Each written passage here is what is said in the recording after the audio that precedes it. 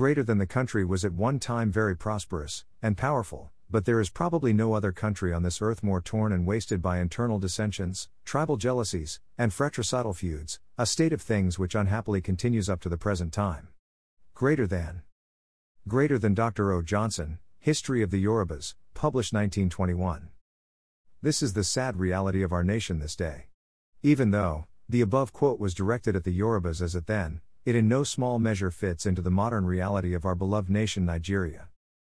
It is not far-fetched nor hearsay that our nation is on the brink of a second civil war with imminent breakup going by the various agitations all around the country and deep-seated mistrust to other ethnic groups and nationalities and amongst ethnic configuration as well.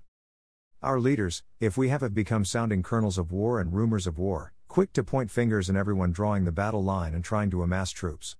Violence walked the streets in broad daylight and bloodletting roams the streets, nooks and crannies with abandon like a breeze, unchecked. And at night, the terrors howl through the night, crawling into your skin and keeping you awake all night with tremors and trepidations. But for how long? How did we get here? The administration of President Muhammadu Buhari came in 2015 with the message of hope and change. 6 years down the line, we are asking ourselves the question, is this the change we really sought? Is there any hope for Nigeria to be ever salvaged? The truth is, the rot in the country backdates to the very beginning of the nation Nigeria and how we have cocooned ourselves into a nightmare without really sitting down to ask ourselves salient questions about our nationality and our common agenda. We can readily say that pre-military was a sane period and that the military ravaged this country, especially the IBB years, but the fact remains, we are who we are. The dormant inured nature to evil and corruption was just waiting for a catalyst to activate like a ferocious volcano. Let's not take too much of a step down history lane, but let us ask ourselves one question that is quite pertinent: what is our duty really as Nigerians in the scheme of things? Okay, should you be wondering if this is about civic duty, you are not far-fetched. But it transcends beyond the civic duty to our individual roles and activities in this nation-state called Nigeria. The blame game. Every administration that had governed Nigeria had put the failure or shortcoming of its deliverables on the immediate and preceding past administrations.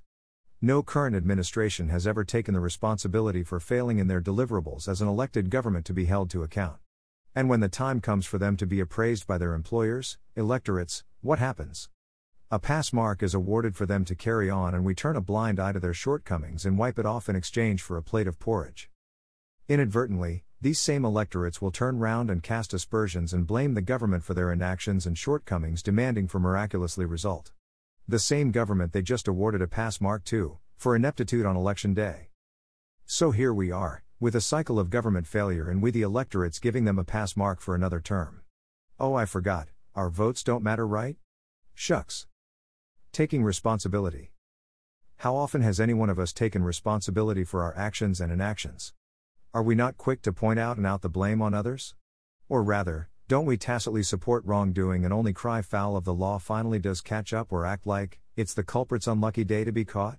The fact remains that, as not continue to point fingers at our leaders for failing to take responsibility for their actions and inactions when we, in our little corner, fail to take responsibility. Wondering what responsibility? Traffic violations, the most rampant, environmental laws, throwing waste carelessly around and littering the drainages, illegal wire connection to power, should we go on? Let's look at taking responsibility from another angle. Every 4 years we hold election in this country. And it is our solemn responsibility as citizens to vote for a candidate of our choice, the best fit for the job, right? But do we really go out to vote? Okay, let's back up. The process that leads up to the election, the primaries, the sifting of candidates, the vetting of candidates, are we involved at all? How do we determine the qualifications of a candidate when we are not involved in the process of putting them on the ballot papers? And why? Politics is dirty, Godfather syndrome, blah blah blah. The question is, who gave rise to Godfatherism?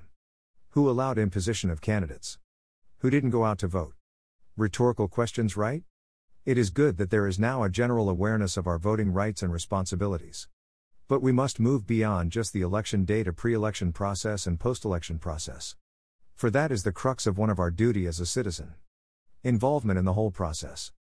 We have a responsibility to call our leaders to order, after we ourselves have called ourselves to order in the discharge of our civic duties and responsibilities. Only then can we have the moral right and ground to appraise them and determine if they are worthy of the post. And it goes beyond the election day, as I pointed out earlier. What is the depth of the intelligence of the people we put forward? The men we need are greater than strong minds, great hearts, true faith and ready hands. Greater than men whom the lust of office does not kill. Greater than men whom the spoils of office cannot buy. Greater than men who possess opinions and a will. Greater than men who have honor, men who will not lie. Greater than men who can stand before a demagogue. Greater than and damn his treacherous flatteries without winking. Greater than tall men, sun-crowned, who live above the fog. Greater than in public duty, and in private thinking.